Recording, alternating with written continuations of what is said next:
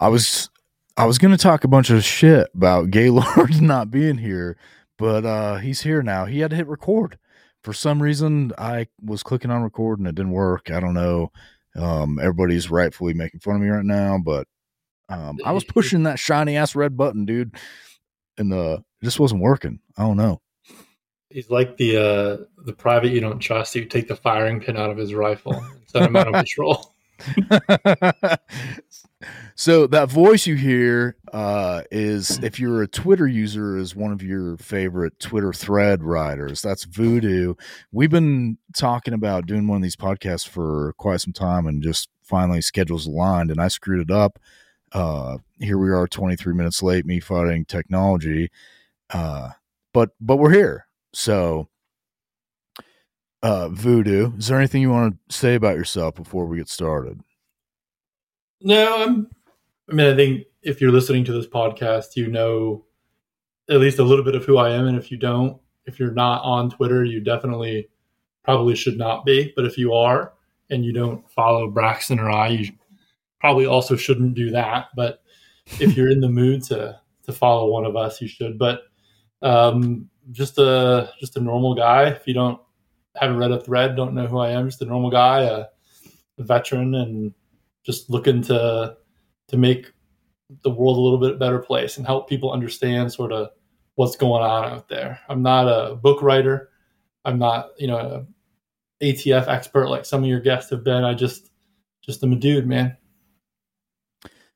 You get sometimes on Twitter, you're one of these guys that's very good about this. Like, you will when you're arguing with some as a veteran type person on social media, you're very good about not trying to or sort of cut off their appeal to authority at the knees, and never like add your background into the discussion, other than to just say, like, I'm a veteran too. And maybe you'll say, like, I'm a veteran of, Afghanistan and Iraq. Now what? Like that kind of thing. But is there anything you would want to say, like, specifically beyond? Because I know a little bit about you, not a lot by any means, other than I know that you probably work for the CIA. Other than that, was there anything you want to say about, like, your background?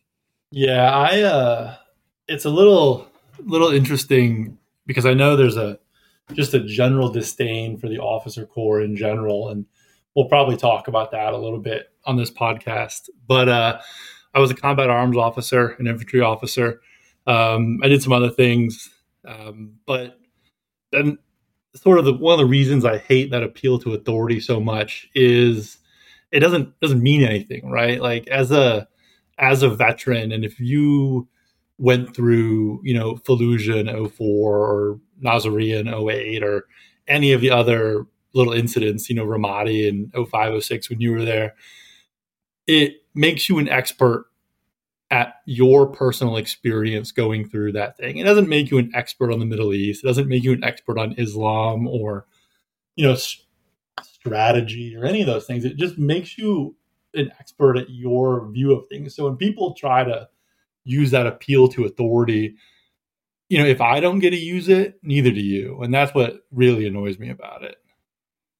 Yeah, I think that's fair. And I love that you always do that, because it is, in some sense, it is like low hanging fruit, right? To be like, now sometimes you can bust it out. Like when someone's like, what do you know about combat or whatever? It's like, well, I mean, I know what it felt like to be there and experience like a two-way range for the first time, or the, fifth time or 100th time, depending on who you are, and this kind of stuff. Right. But you're totally right. Beyond that, it is meaningless. I mean, well, I'll tell you one spot it is good is when Ukraine posts these pictures of these war tourist LARPers, and their kit is perfectly clean and they look clean, and that's a perfect time for, as a veteran, you don't look like that if you've been living in a hole in the ground for 6 weeks. Yeah, fair. And in some circumstances, some tactical training stuff, you might be like, well, that's about the dumbest way to clear a building I've ever seen in my life, or something like that. But yeah, beyond that, it's it's mostly useless, honestly. And I appreciate that about when you go to take people down, you know, with some with your Harvard talk or some shit like this. um but yeah, I like that about you. And so I'm just glad that like maybe we just clear the air. Voodoo's infantry officer and O's are gay, but this one's like okay. It's tolerable and is definitely like an experienced guy. So let's just put those cards on the table. Like this is not some freaking fag that, you know, never saw a stitch of war and has like his opinions on Napoleon and whatever else you're tweeting about that day. You know what I mean? Yeah, that's and that's sort of an interesting segue from Twitter, is because you tweet about Napoleon and people have all their opinions, and you know people's opinions are cool, but it's the people. I wrote I wrote a couple threads on Mongolia and the Mongol Empire, and I know you get people making wild claims all the time that you're part of Big Fridge or Big whatever, but Yeah. there was one guy who called it it was like the myth of the Mongol Empire, like it wasn't a thing. What? And I was like, "What? Who are you?" And they're like, "Hey, it's the internet, man. You can say anything you want out there." Like there was no Mongol Empire? That's what That this was guy said? basically, he called it the so-called Mongol Empire. And I was like, "Whoa." I mean there are hundreds of thousands to millions of corpses, depending on like your read on that, that would disagree with you. You know what I mean? If you don't think that there was an empire. Yeah. I don't know what to like. How do you argue with people like that? Like, you win. Like, take it. Yeah, you really can't. Man, I was so tempted to go a direction. I'm not going to right there, though. I was going to take it into like one of these boomer things. And you know what? This might be a thing to bounce off of you. I have noticed recently on social media that a lot of the stuff that we pin on boomers is actually early Gen X, like almost every time. It's not the boomer generation. We just call, like, everybody calls them boomers and sort of like they kind of blend the early Gen X with some of the flaws. Like what they do is they make like this amalgam of some of the flaws of the boomer generation, and then assign that to everything that's happened like during kind of early Gen X, and then just call all those people boomers. And it's really like most of the time, if you're one of these people that does this, most of the time the person you're arguing with, one, is a late Gen Xer, and two, the argument like, or the thing that you're mad about is more likely to have been like late Gen X than boomer too. You know what I mean? Yeah. It's like, go ahead, please take it from there. It's kind of like a rolling obsolescence. So like the scale of what a boomer is always pinned. It is so far back in time to where we are now, right? So like as we go forward in time, the boomer will drag behind, and eventually like the Gen X will be the boomer, and then the Gen Z will be the boomer, and then the millennials will be boomers, and it'll just be, you know, the 3 generations from now calling the generation of today boomers, because like that's the term of just scorn and contempt that people have for the old. Yeah, and I think one of the things they're really mad about is like trading some. I saw a thread written by a guy that I like quite a lot on Twitter, and he was talking about how these guys they'll get on Twitter or Facebook or wherever, and they'll talk shit about the younger generation. And the thing they'll lean on is how great their childhood was because they played, you know, kick the can or whatever it was, you know, night games and this kind of stuff. And the younger generation played Mortal Kombat and Street Fighter and, you know, just whatever. And they'll lean on that despite never becoming interesting people in their own right. like in their own life, because they traded the opportunity to become an interesting person in their own right for like video games. Just like a weird way to view a generation. But they assign this to boomers, and honestly, that you again, you're talking about like late Gen Xers. Like, let's just put it on the table. The late Gen Xers are the Joe Rogans of the world. Like, it's that generation. Like, I think younger people think Joe Rogan is younger than he is, and he's great. Like, I'm not, he's a great person. I would say, I don't know the man. He seems like a great person, and he's done like some really interesting things in media. Has become like probably the biggest American media figure ever. Like, it's more important to have been on Joe Rogan's show than Johnny Carson or something like this. So he's really like kind of become his own institution, and that's pretty neat. But that guy is not a boomer. He's, what is he, like 55 or something? I think so.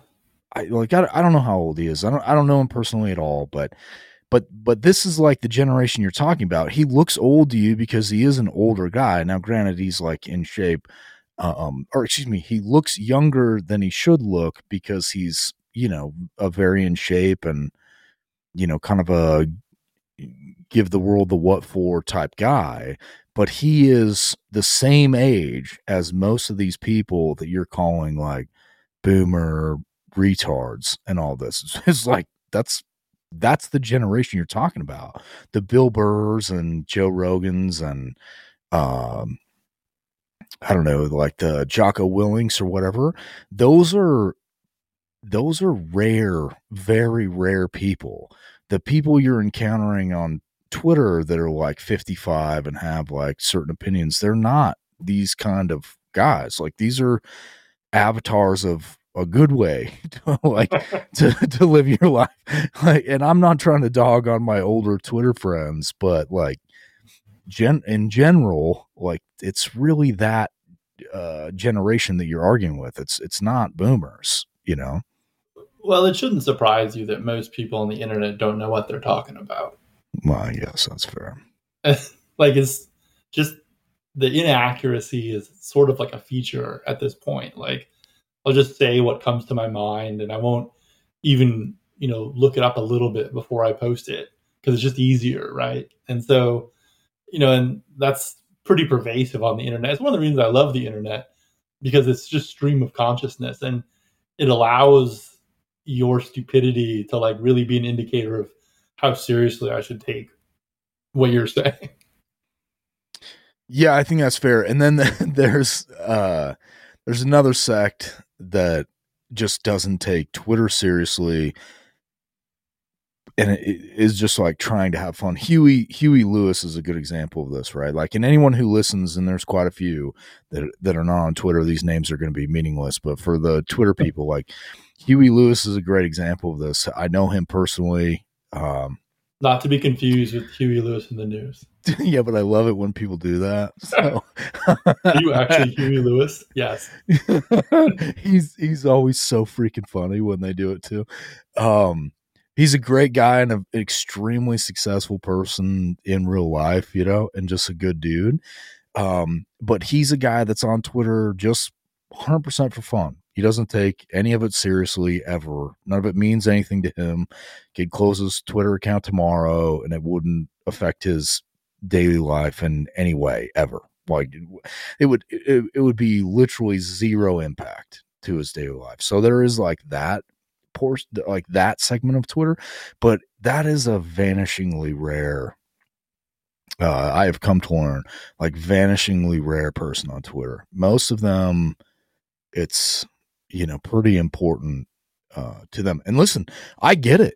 Twitter has become, in some sense, important to my life, right? Like, it helps me get on other shows that sell books and stuff like that. So it's important to me. But I love that kind of person. And you are this kind of person, by the way. That, like, if your Twitter account went away tomorrow, it would not change your daily life in any way. No, it would probably enhance my daily life, if I'm being honest. So what do you make of that? Like when you jump on, I don't want to make this a Twitter podcast, but just quickly, like what do you when you sign on to Twitter, what are you thinking about? Like how do you approach Twitter? Maybe is a better way to put it. So just a little bit of background about how I live my life and sort of our history that you might not remember. I joined Twitter like sitting on the beach one day. So I wasn't even in someone's basement. Like I was on the beach and I was just reading this article about this person who had claimed she'd been in a cult and she was a army officer and whatever else. And I just went and looked at it, and some of the stuff I saw was just so stupid. Like I was like, I have to comment on this. And the only way I could comment was if I like started a Twitter profile. And so I did that and I started commenting, and I had like no followers for like months because like all I would do is respond to this one person. And eventually she wisely blocked me. But then like you were one of the first people I followed, and then you threatened to block me one day. Well, I did. Yeah. Because you had replied to some celebrity or some politician, I don't remember. And like in your replies, I like added him and I was like, what do you have to say about that? And you were like, I'll block you if you do that again, in your Braxton tone that I just applied to all your tweets.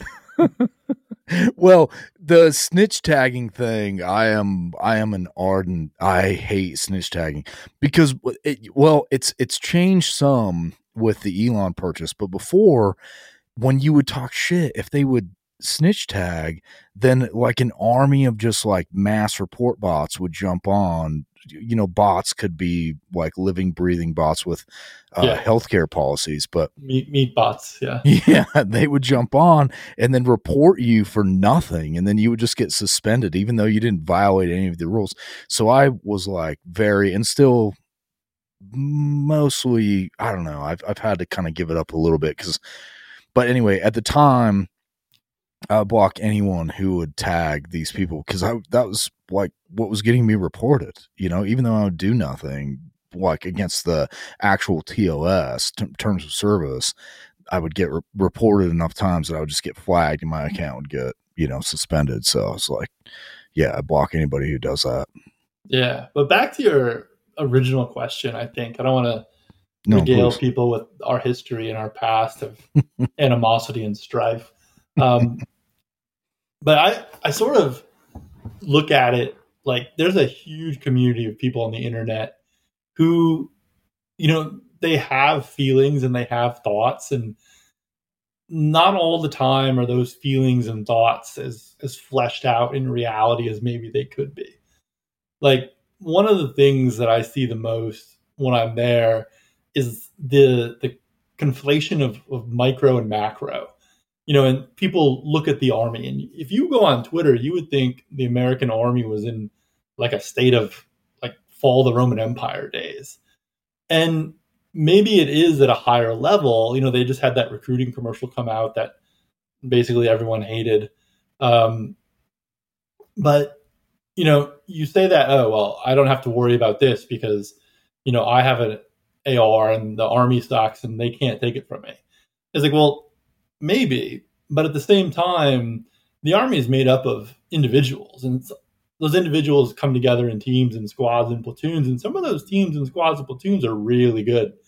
And I don't mean to say that like the army would take part in gun confiscation, but a lot of people look at the collapse of, or what they perceive to be the collapse of the army in a big macro sense, and they think that means that like, you know, first squad, first platoon, you know, first battalion, 187th is terrible. And that's not the case at all. Like those guys and those fire teams and those infantry units, they're good.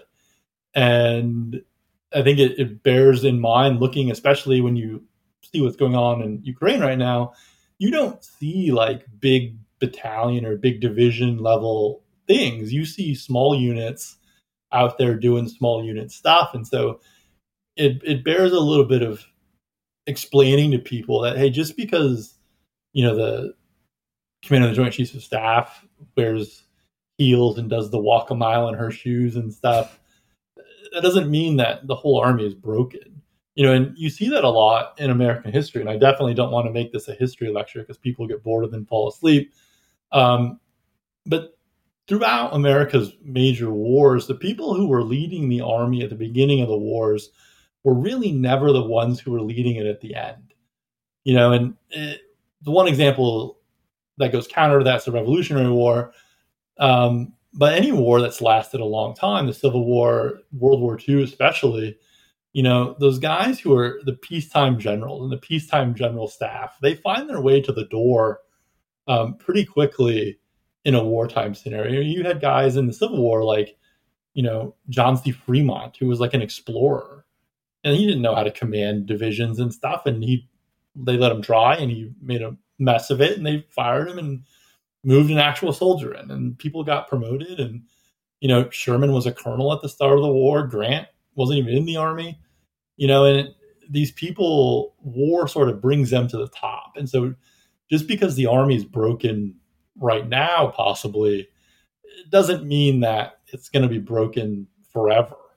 And that's something that I see on the internet. People, I don't want to sound like I'm sort of waving the flag at people, but they forget how war not only changes people, but it changes institutions and countries too. And if we have a major war with China, or more likely at this point Russia, we'll see how it changes America. And if it changes American society for the better or worse, I don't know, but it's going to do something if that happens. Yeah, this is a thing we've talked about privately on the phone before, and it's an important point to get out there. I kind of, I definitely don't straddle the fence on this. I lean more, for sure, your way. But I understand the Jesse Kellys of the world that are like putting out, we're going to lose a major war, this kind of thing. I understand where that sentiment comes from, but the truth is, like, the army is enormous, and I think especially civilians don't realize how big that institution really is. So they see these figureheads, which are important, and I definitely do not want to downplay how important it is to have like gay nerds at the top of the army, like putting out PR, for whatever reason, for whatever propagandist reason. But the army itself is an enormous place, and I guarantee you that there are tens of thousands of absolute studs in that army right now, like guaranteed. And if, like, to use a sort of a cliched metaphor, like if the rubber ever actually had to meet the road, you would definitely see not an uprising, but you would definitely see like those people rise to the top. We are still not a faggot country, even though we look like a faggot country and all of this.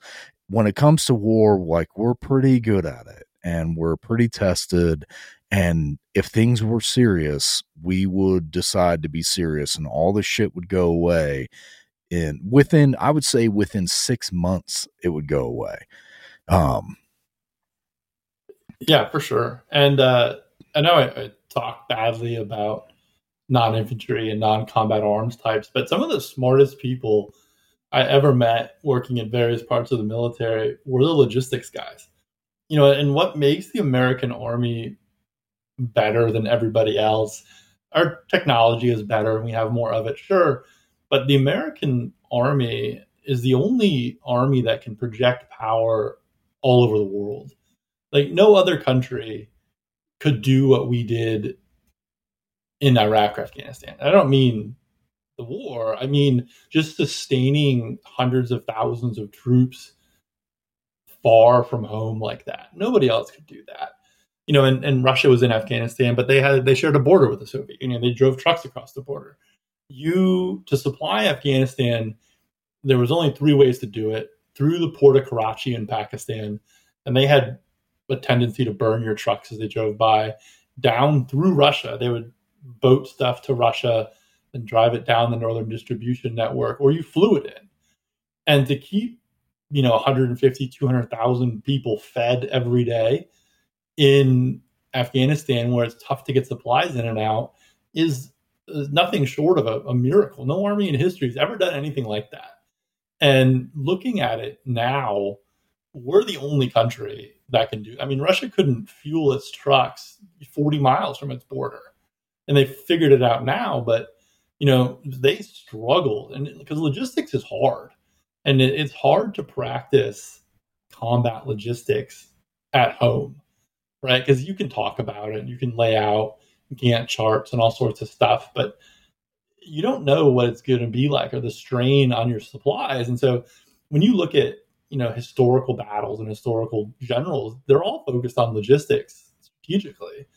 And the American infantryman is great, and we've got the best gear, and we've got some pretty tough people, but it's our ability to keep that infantryman fed and keep him in bullets and keep him, evacuate him if he's, I mean, give him a Burger King, they had Burger Kings all over the place in Afghanistan and Iraq. Like, who would even think that? Like, who would waste energy on that? There's a great scene in the Battle of the Bulge, which is a wildly inaccurate historical movie, but it's all right. It's entertaining.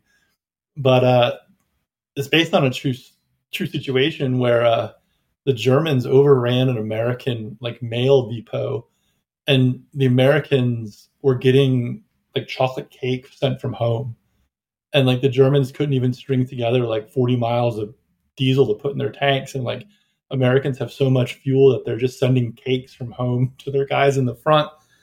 And it's to beat America, you have to interrupt that logistics chain.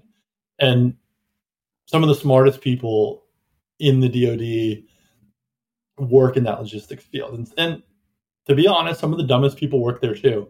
But the dumb people are generally the military officers that get assigned there, especially the generals and stuff, because it's a lot of contractors and DoD civilians work there. I know contractors get a bad rap, but most of those contractors are retired majors or retired colonels or retired E8s, and they did 25 years in the military, and they know what they're talking about. Some of the most brilliant ideas I've ever seen came out of there, and some of the dumbest ideas came out. I know it's a little bit after your time, but when they fielded one of the MRAPs in Afghanistan, they had a string where they lost a couple right in a row to pretty big IEDs, and this general had the idea that the blast was working its way through the exhaust system, playing Snake through the exhaust system into the cab, and was blowing up inside the cab. And no matter how many times people told him that's physically impossible, he put his foot down and said, "I want you to design an exhaust patch cover that was armored, and it would sit on top of the exhaust, and it would prevent this overpressure from coming up through the exhaust system." And these guys did it in 90 days. They had developed and sourced and started fielding these things into Afghanistan. And it's this is a stupid assignment, but we're going to do it. And there's nobody else who can do that. And so I think a lot of the black pill stuff of America will lose a major war, maybe that's true, but it's not going to be today, and it's not going to be in the next 10 years. It might happen. History tells us it definitely will happen, but there's going to be some time, because looking at the map, I don't see it. Yeah, and shout out to Idaho, because probably that thing, that exhaust patch thing, probably got developed here in the INL, because so much tech was. I just can't. I can't miss a chance to shout out the best state in the union. But yeah, man, you're right. Well, for some reason, we have become addicted to, you know what it is, man? It's a little bit of you see this phenomenon in political discourse where everyone's called a cuck, just for anybody who's not listening, means that or who is listening that doesn't know, means that you would allow someone else to have sex with your wife. See, like a lot of this happening, and that like that.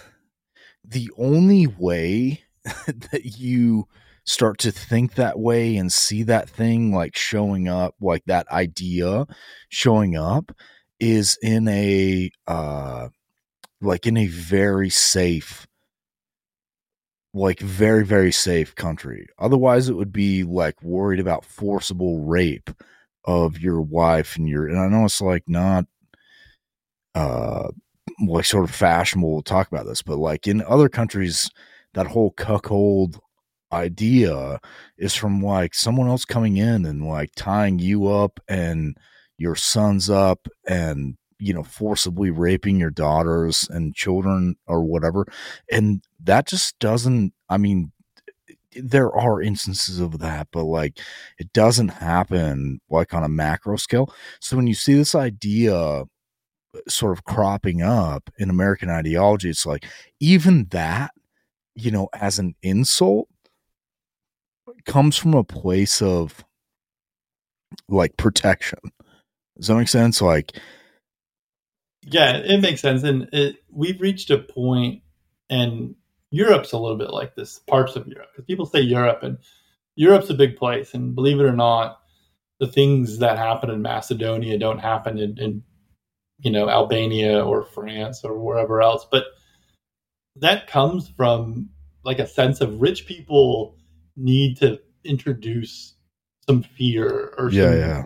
some setbacks into their life because their life is so comfortable that they don't have any loss of control in their life, and so they crave this like loss of control or this loss of power, you know. And a lot of times it revolves, like you said, around like a stronger man doing what he wants and taking whatever he wants. And I don't understand it. Um, but hey, there's a lot of things I don't understand the people of Manhattan do. So Yeah. I mean, those people are gay, but but it is like reflective of kind of where we're at. And the point I guess I'm trying to make is like that's actually um a reflection of how powerful this country really is. Like when we were in Iraq, we had those pogs, right? Those yeah, those atheist coins, yeah, because it costs too much money to send, you know, actual, like it was too heavy to send actual like American coinage over to Iraq. So our country was just like, I don't know if maybe this happened in Afghanistan too. I never went there, but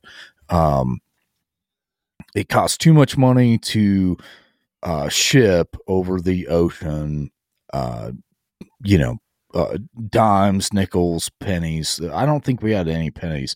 Nickels, dimes, quarters is all I remember. Maybe dollars too. Maybe dollars. But anyway, ship those overseas. It was too much money to do that with actual metal. So they would just say, well, our credit's good, so you can use these like little like pogs. Which when you and I were kids, we would like hit them with a slammer or whatever and win from our friends, like that kind of thing. Um, Basically just like this little cardboard disc that said 25 cents on it and American credit's good for it. So that was like an answer to a problem. No, definitely for sure no other country could pull some shit like that off. yeah, No way. Absolutely no way. And like to your earlier point, like Russia can't, you were talking about like the power of projection or the power to project rather. That used to be like the talk during the early GWAT, like 0405, when we were trying to feel ourselves out, like who is really like the everybody. For sure America was like the powerhouse, but like who is the actual near peer, right? Like they were trying to fill that out. Well, like clearly Russia can't pull some menial shit like just replace currency with cardboard.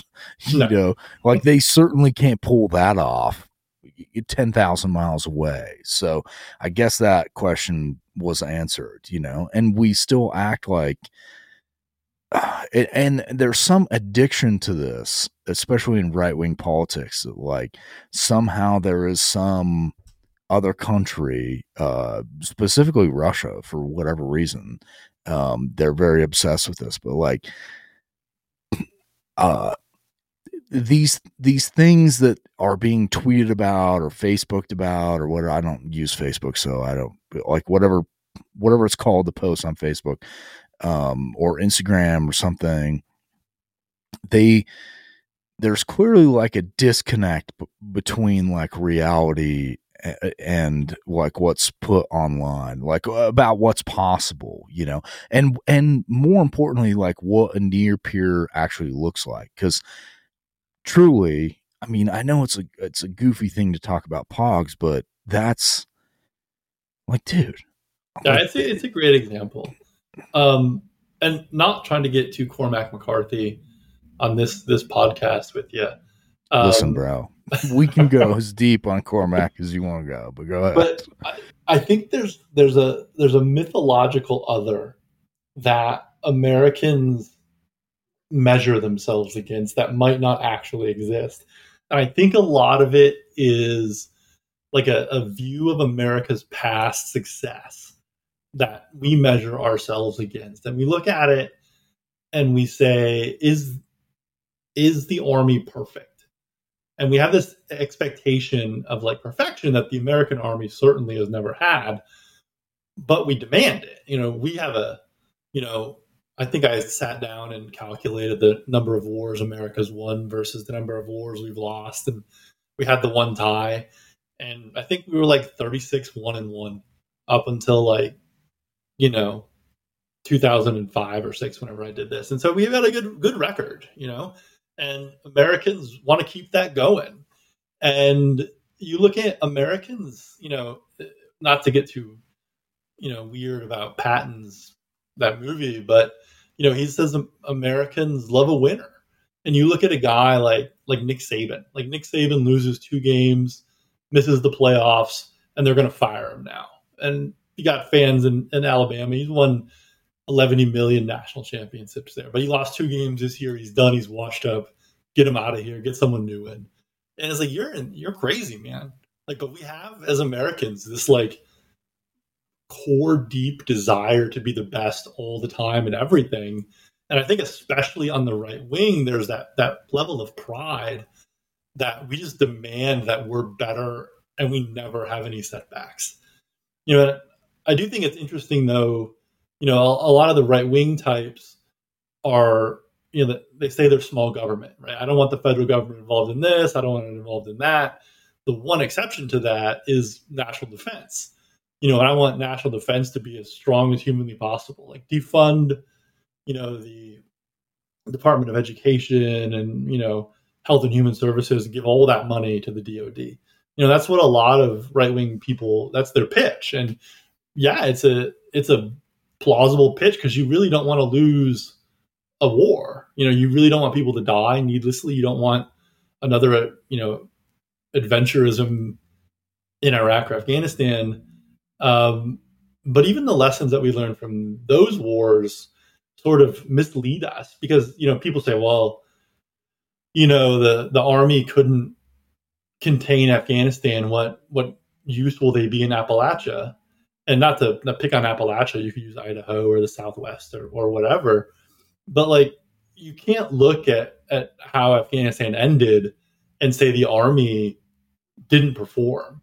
Because every time the Taliban or the Haqqani network or anyone came out for an extended period of time, they got crushed pretty handily. And so they just sat back and said, hey, we'll hang out. You'll go home eventually. And we did. And they came back out of the mountains and said, okay, well, we're here again. And that's basically how it went. And so we learn a lot of lessons. And I think we're a vastly different, I don't want to say conservative space, but I guess you could say we're on the conservative side. But it's fascinating how we've, as conservatives, have gone from, the big military, big, national defense to like should we be involved here militarily? Should we be, involved doing that? We've become a little bit more isolationist. I remember in, was it 04, 05, when you had Green Day making anti-war songs, and, you had country music making pro-war songs. And now it's, except for that one country guy who did a song with Zelensky, but like it's sort of flipped. And now the conservatives are more anti-war, and the liberals and the leftists are definitely more pro-war for some reason. Probably because they're not going to have to go fight it, but Yeah, and because they're not gonna have to kill communists, like yeah. Um, yeah, the point you made in there about Americans demanding, or maybe not demanding, but like expecting excellence from the ground up. The the wrestling program that I came up through was a really, I mean, they were, Coach Sheriff did, like, it was an incredible program. I mean, just it's actually hard to overstate how good that program really was. And he had wrestled for a guy called Lad Holman, and had like just come up through a program of excellence where he was from, and then brought that like over here. And one thing he did, trying to kind of add on to the point that you made earlier, one thing he did is we had these plaques on the wall in the wrestling room, not in the gym where other people could see them or anything like that, just in our gym. He had these plaques bought every year that was, if you were a state champion, your name would be on the plaque, on this wall. And so we had an entire wall covered, and it was a big wrestling room, just covered in state champions' names, from one side to the other of the room. And that was like a hearkening to the past, like, this is the program that you belong to.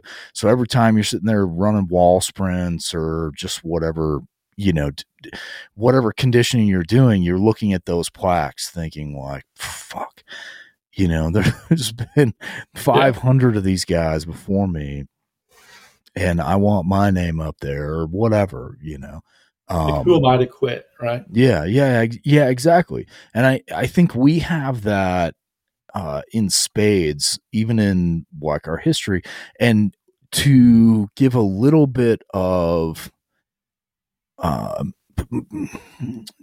struggling to find the right, but to kind of address the concerns of the people that are jumping on this, that the whole world is ending if you're an American thing, that part is not respected anymore. And that does worry me, that we're now, I'm not worried about our army tomorrow, but like the idea, or excuse me, the thing that we're seeing where everyone before this day was bad, so who cares about their accomplishments? That part makes me really nervous for the future.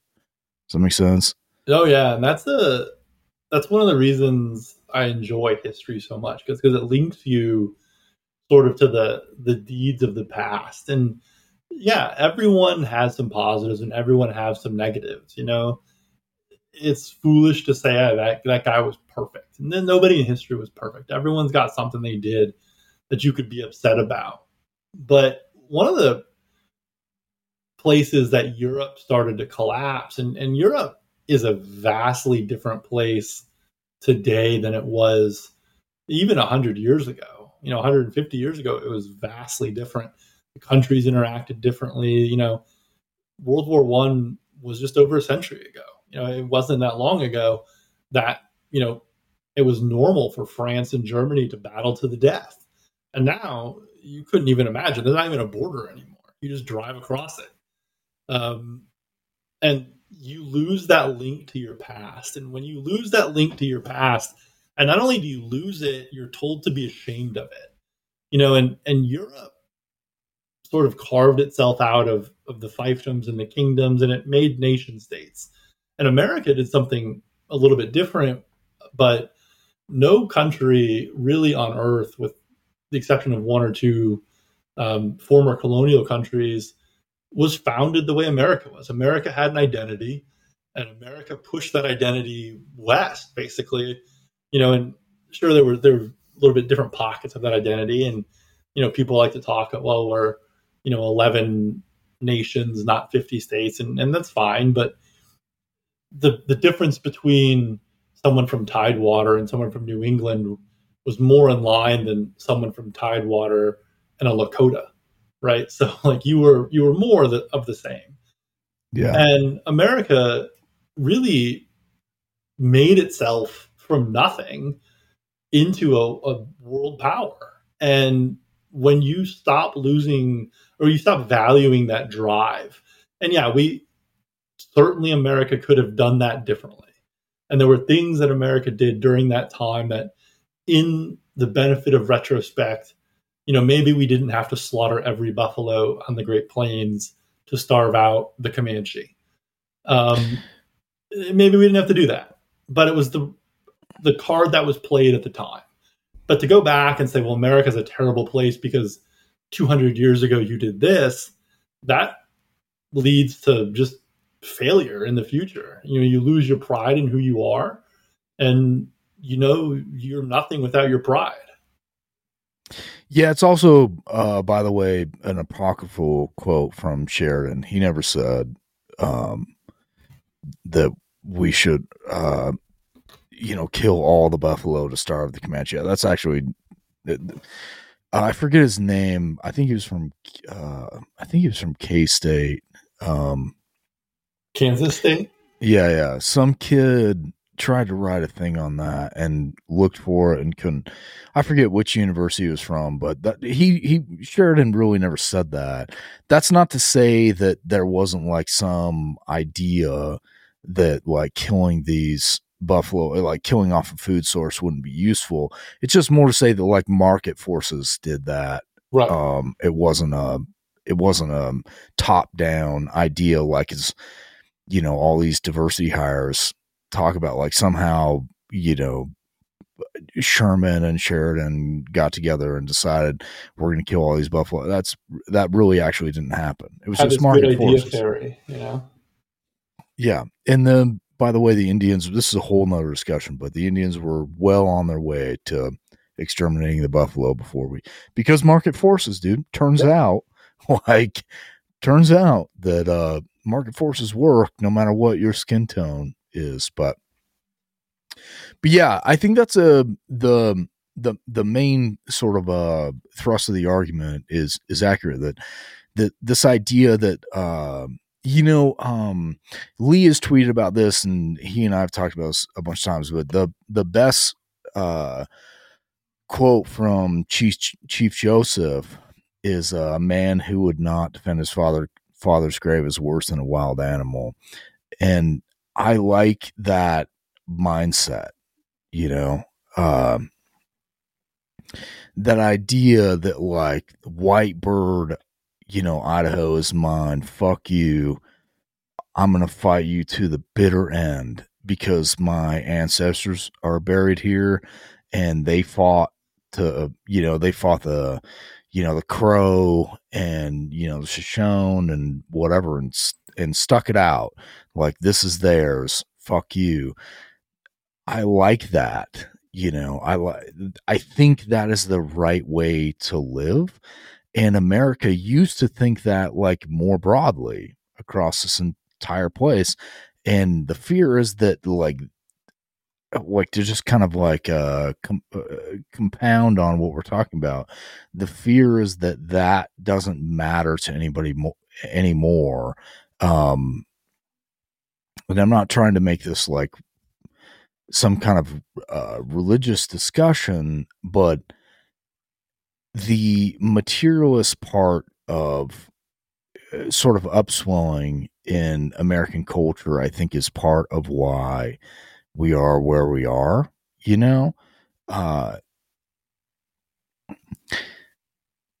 like you definitely don't have to be Christian or whatever. So, well, clearly the Nez were not Christian. Chief Joseph's father was certainly not Christian, right? Right. But to respect the idea that this place is mine and my ancestors are buried here, that is the most powerful thing. And in my opinion, that is what drove America to be what it is. It was the idea that, like, my ancestors crossed these plains, gave up so much. This place is mine. Fuck you. This is mine. I don't care what you say. I don't care what you look like, whatever. Like, come get it. That is being lost. And I think that idea is being lost, and that does worry me, I guess is what I would say. Yeah, and I would take it a little bit more existential and say the fear of death is all encompassing in a lot of society now. I wrote something about Roland, and it was kind of long, so you probably didn't read it, and there were a lot of French words in there, so you definitely probably didn't read it. Yep. But Roland was a guy in like 778, I think, was the year he died, and he was a knight, a French knight, and he died in the Battle of Roncevaux Pass between what was Spain at the time and France. And the way he died was he basically stayed behind and like held off this army so the rest of his army and his friends and his king could escape. And he became a legend for thousands of years. People talked about Roland, and he was forgotten in like the first 200 years, after he died. But then, they wrote this story called The Matter of France, and it was supposed to, just what we were talking about. It was supposed to bring out the pride of your nation in you. And they talked about Roland, and they built Roland statues, and there's still Roland statues out there today. And the fear of death, sort of because of the softness of our modern lives. And I don't mean to say that all people live soft lives. Now, that's definitely not true. There's people out there who live hard lives, day-to-day hard lives. But in a general zeitgeist, America lives the softest version of America it's ever lived. And that's one of the softest versions of life that's ever existed on the planet. You used to have knights die in the middle of a war in jousting tournaments, like fighting amongst themselves. Yeah. Like, could you imagine if, like, who am I thinking of? Like Trump Jr. rode out on a horse and jousted himself to death. Like, right. It's just not part of our society anymore. Like, death has stopped being part of life, and we view it as this sad, tragic thing. And a lot of times it definitely is, but we've lost that he died well sort of view of history. And that view of history is, I think, the best antidote to a black pill. If people say, oh, we're going to die. I was like, yeah, you knew that. That was part of the bargain when you came into the world, that you were going to go out of the world somehow, and don't fear dying well. And a lot of people say, well, it's all pointless. It's all nihilistic. Like, it doesn't matter. It's like, yeah, but it does. Every day that you live and every day that you can make the world a little bit of a better place is helping the world around you. And maybe it'll be enough, maybe it won't. But if you don't do it, it's certainly not going to work. If nobody takes responsibility to try to make their town in Idaho, or, I live right outside of Blue City, so I'm sort of outnumbered, but that's all right.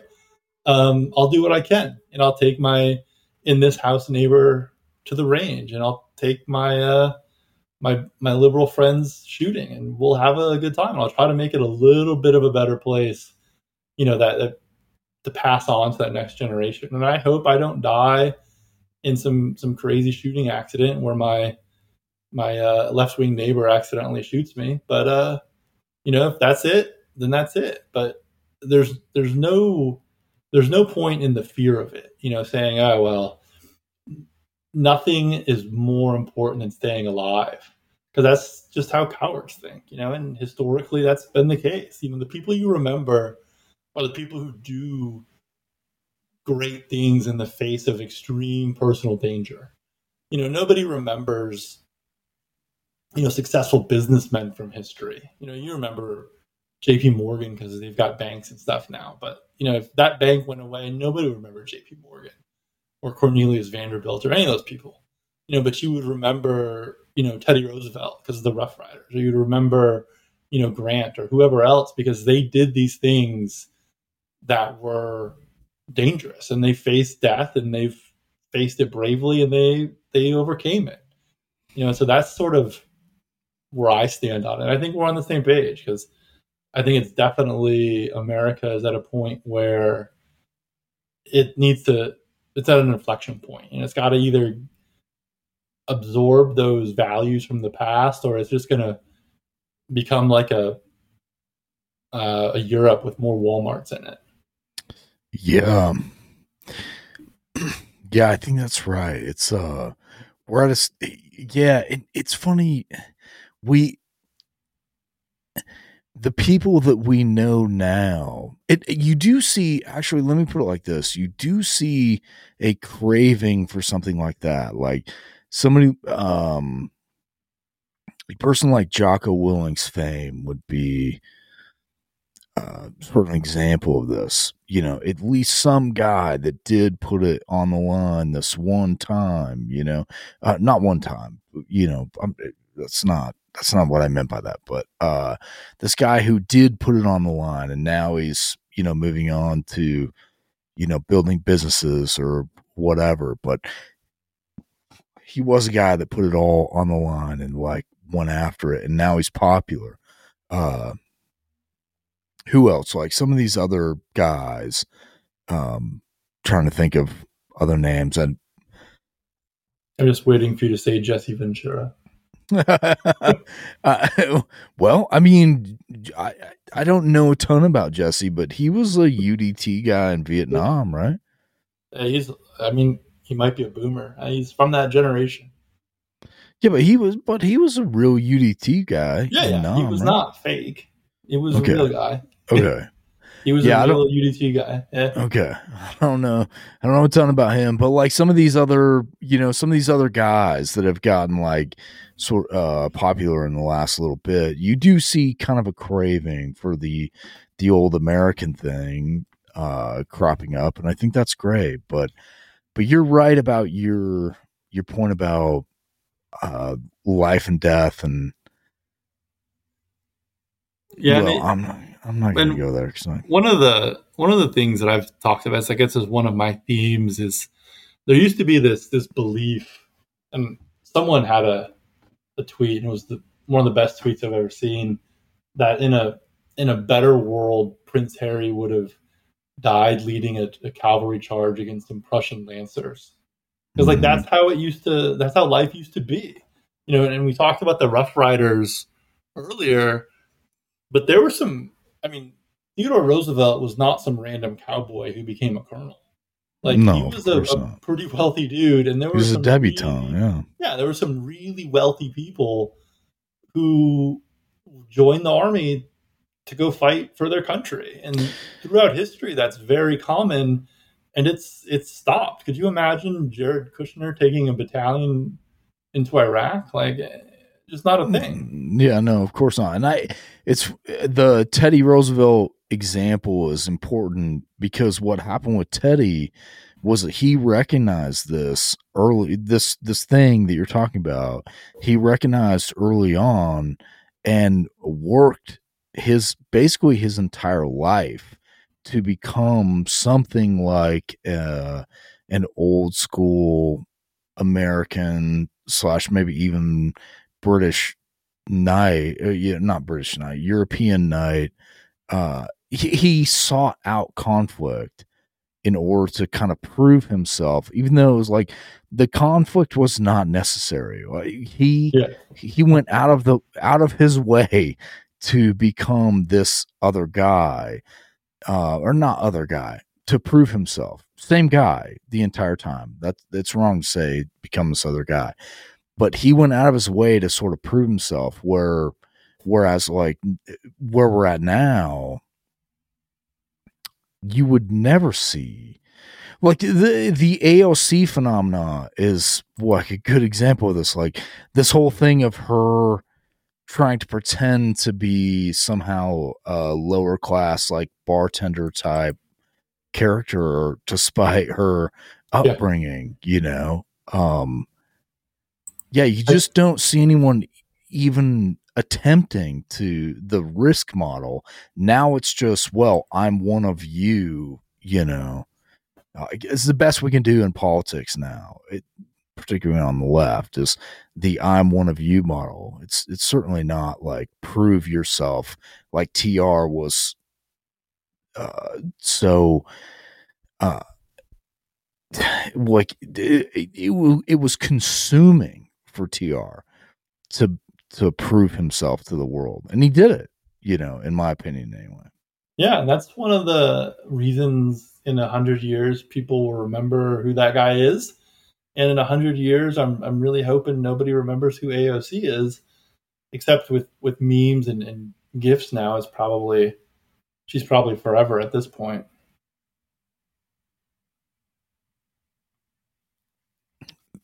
So, what would be your advice to somebody that was an American kid coming up through the world now? I think my advice would be go with your gut, because I have this view, and I don't think I'm alone, that kids know what feels right. And it's society that tries to mold them one way or the other. But kids, especially boys, and I'm a I'm a guy, so I know what that's like. I've been a man my whole life. I've never changed. So I know they grow up and they want to play, go out and do sports. They want to wrestle with each other. They want to fight. They want to do these strenuous activities. You played lacrosse though, so yes, I mean, it's pretty rough, But I mean, it's not like wrestling where you just roll around with two dudes on a mat. Here we go. I don't know if we have time for this, but go ahead. Yeah. But no, don't lose that. Like, I still go out and play lacrosse, and I'm not old, but I'm definitely older than some of the young guys I'm playing with. But don't lose that desire to compete. Don't lose that desire to test yourself or to sweat or be in pain. Keep that, foster it, because that's, I know there's not a uniform definition of manliness, but historically, that's what's defined men, is their strenuous lifestyle, or their competition, or their, it doesn't have to be, violent all the time. Just compete, get out there and fight for something and work for something and get better. And I think if enough people do that, we'll be all right, man. Music to my ears. I love it, man. The wrestling slander aside, I think we used to be a country that embraced that, and that's like, I guess for the black pilled among us, like what you just said is actually the best advice. It's just embrace competition. That was what made us so good. Like that was what made America awesome. Yeah, and that's what made Europe awesome. Knights getting out there and fighting. Constant struggle led to scientific discovery, and capitalism. The competition there led to a wildly more advanced society than anywhere else on the planet. And, other societies had their turn. They had the Islamic Golden Age, and China was ascendant at one point, but it's that struggle and that strife of capitalism and physical competition that put the West in charge for a while. And if we lose that for enough generations, I don't know where we end up. Hopefully our AI is better than their AI. Yeah. Man, we would have to do another hour on that, because the AI thing is that's opening up a whole nother box of worms. But yeah, Thanks, brother. I appreciate your time, and also the message of like, just don't be a pussy. I love that. Like, just Yeah. go out and go play pickup basketball with your fucking neighbors or whatever. Just go do something, Yeah. you know. Like, and if your dog digs holes in the yard, get a shovel out and fill them in. Like, Yeah, compete with right. the dog for filling and digging holes. Yeah. I do. Before we go though, I know our upbringings were different, right? But have you noticed that as kids, you would see like football games, and then it became like flag football games or baseball games at the park, and now like you drive by a park, there's no one there ever. Have you noticed that?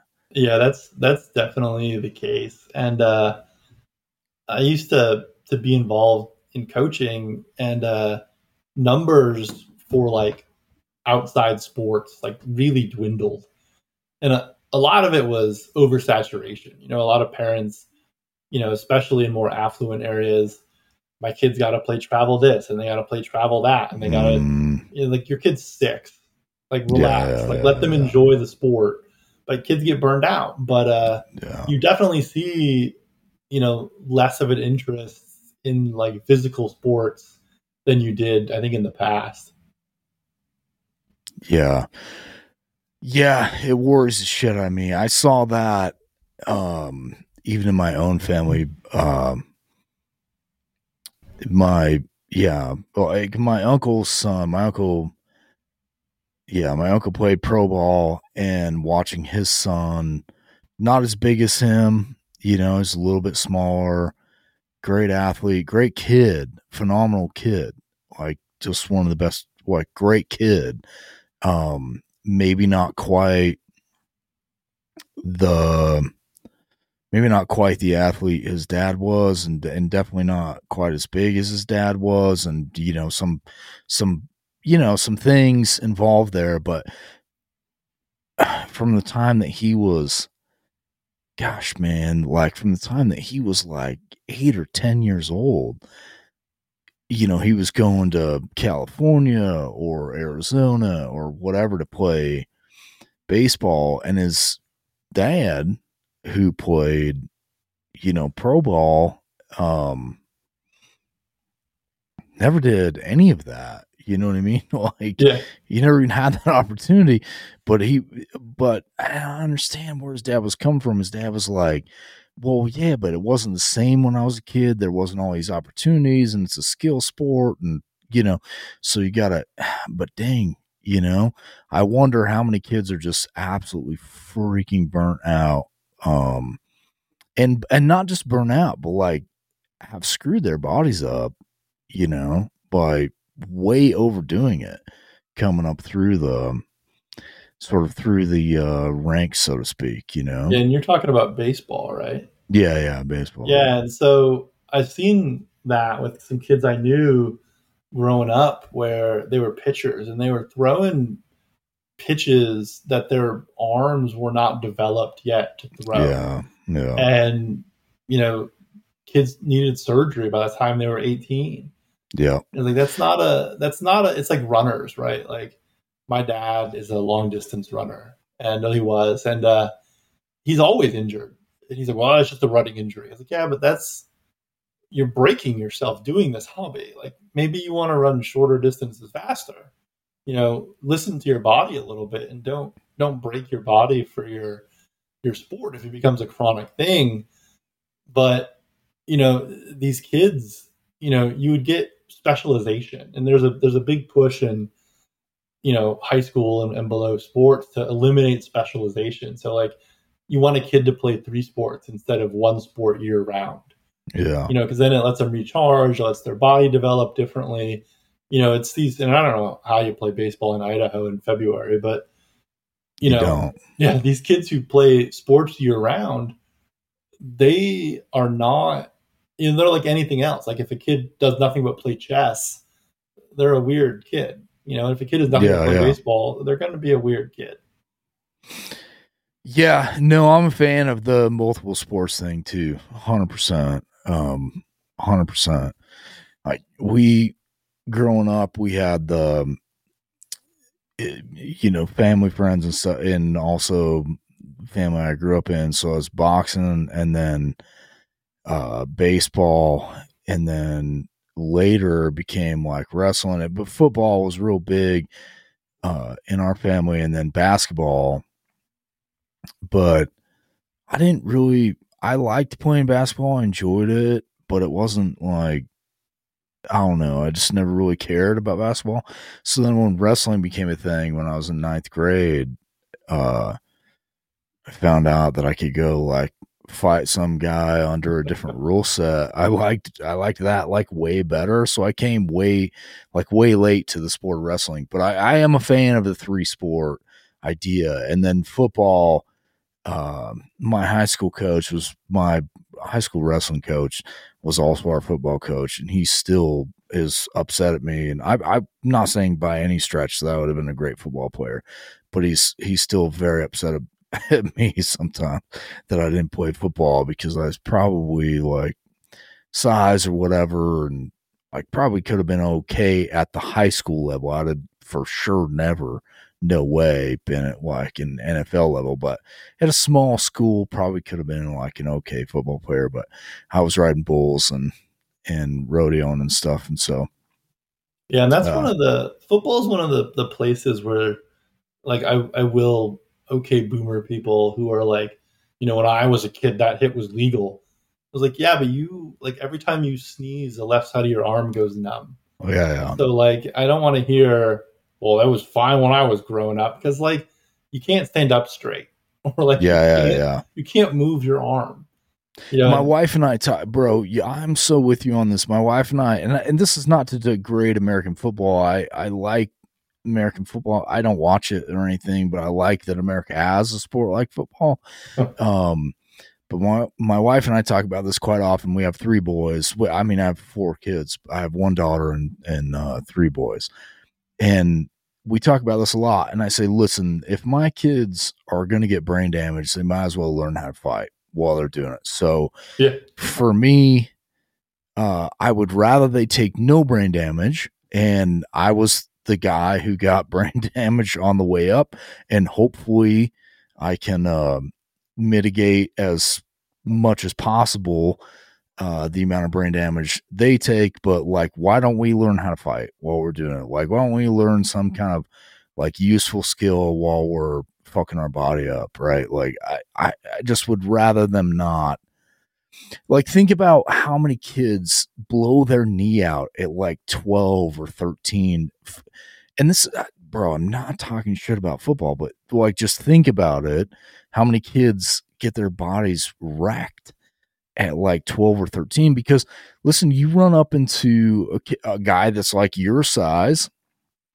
I don't want to like dox you here, but like a big guy when you're 13, and you're just playing football, no rules broken or anything, and you're a guy that's like gonna be like me, like a 6 footer. Well, I was 6 footer, like a 200 pound 6 footer kid, and you're 13 and you hit him on a play and just blow his knee right out. Like, it's over, you yeah, know, not just football, but like the rest of his entire life is altered by that thing that just happened. You know what I mean? So, yeah, and it's yeah. interesting because I don't know if you know the history of American football at all, but back to I think it was Theodore Roosevelt was said you have to change the rules of this game or we're going to outlaw it because people kept dying, I didn't and they know that. instituted the forward pass and all this other stuff that didn't used to be in the rules, and for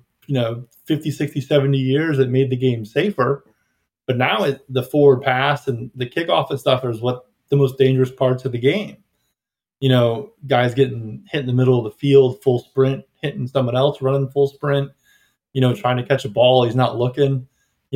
That's become the most dangerous part of the game. So the game has evolved and the danger has shifted a little bit. I think, I mean, I don't want to, blow the horn of rugby at all, but rugby is I think the best version of American football because if you're not wearing a helmet, you're less likely to do something stupid with your body against someone else's body.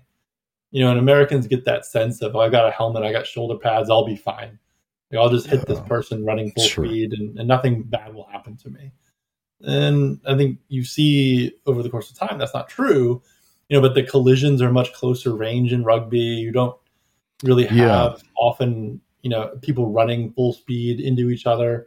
You get a little bit of that, but it's more of a maneuver sport, I guess. And you do have the scrums and you have the side outs and stuff, but football has evolved to the point where it's became dangerous, and so they over-regulated it, and now it's tough to watch because like you don't know what's a penalty and what's not.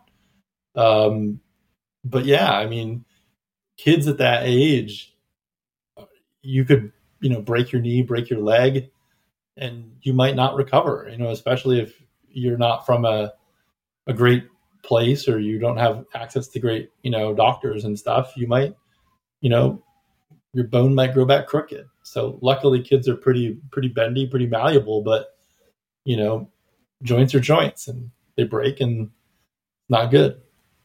Yeah, and then you got to remember too, like Europeans are Europeans, so they can't, so they have their sports that are developed around their, not being as good as us and soft, and their shit is not as good. But going back to the whole thing of if you're going to take brain damage, you might as well learn how to fight. It used to be there was a time. It's still true to like. It's still true to some degree, definitely in kickboxing, that if you're going to learn how to like fight, minus American wrestling, then you need to go over to like Europe or Australia or South Africa or somewhere like this, or Thailand, of course, like with Thai boxing or something like this. You need to go there if you want to learn how to like really strike and be like good at it, right? Right. But most of those disciplines, they have kind of lied to themselves about why they're tailored the way they are. The way they're tailored the way they are is because Americans with American wrestling would just dominate them in any fight, like ever. They would just own them, right? Yeah. Like you just saw John Jones do it to Cyril Gane. He made it look like embarrassing for Cyril Gane's a great athlete, and I'm not trying to denigrate him here, but like it's an embarrassment, And I saw it in my own gym, like that I worked at. Like you get great wrestlers come in, you might have a great local fighter, and an American wrestler comes in, and boy, does that become a problem, right? So Americans have kind of changed like the striking sports thing. Like, here's an example. Mike Tyson is thought of as one of the most dangerous and scary guys of all time, and he should be, because the power and speed, and not just that, but like the head movement and footwork. He was an impressive boxer, like an all-timer, no question. Yeah. But if you'd have taken Mike Tyson at his peak and had him fight Randy Couture at his peak, Randy Couture would have beat the fucking tar out of Mike Tyson. It was like, it's just not even close. It's just not even close. But we've now reached this level where MMA has gotten big enough that some of these other guys, particularly kickboxers, have learned that I can make much more money if I move to MMA. So I'm just going to tighten up my skill set as like a kickboxer and then move into MMA later and maybe have like a little half-hearted takedown defense, this kind of stuff. And all of that is like, that's American wrestling. That's what that is. It's not freestyle and all this bullshit like people talk about, like European wrestling. That stuff's useful. It's not that it's not useful. It's just, Right. it's not Americans folk style wrestling. Anyway, this is a whole nother conversation for a different day, and I'm happy to have it. But I was thinking about, because you tweet about MMA a lot, yeah. and I don't watch a lot of MMA. I kind of wish I did, but I haven't. But the way you talk about it is like really passionate. But do you also like assume, and I think can't imagine that anyone doesn't know as much about it? And I think I'm kind of the same way about like when I'll talk about history. I'm like, how do you not know who the Angevins were, or how do you not know who the Grecians were? Like, what's wrong with you? Like, how did you grow up? Don't you love America? But like, and it's the same. Like, we have these topics that we're so passionate about, and I think there's so many topics out there that you can't be an expert at all of them. But that's part of the reason I love our big circle is there's people out there who are experts at a lot of different stuff that I didn't know about. And I think one of the great parts, to bring it full circle, is the great parts of the internet is you meet these people and you can pretty quickly tell that they know a lot about something you don't. And if you can just, shut up and listen, and I've tried my best to like, when people talk about stuff that I don't know about, I'll shut up and listen, and maybe I'll learn something if I'm lucky. Yeah, if you're lucky, you do a great job at that, man. You do a pretty dang good job. And thank you bro, we have been bullshitting for, not counting the actual podcast, for like 2 hours. So yeah, it's just like a regular phone call, man. I know. Yeah, for sure. Yeah. I love talking to you, man. Do you have anything you want to plug before we close it out? No, I mean, buy things you like and buy things that you think will improve your life. I don't sell anything, but I will. I'll plug Big Fridge, and you got to buy a stand up fridge or freezer. Buy a good one, man. Buy meat from a farmer. Don't buy it from a store. My man. All right, love you, Voodoo. He's Voodoo on Twitter. I don't even know his exact Twitter, but it's at Voodoo in some way. Voodoo.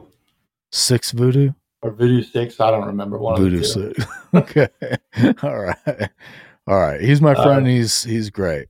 So thanks, brother. I appreciate it. Thanks for having me on, man. Have a good one. You too. I'll see you.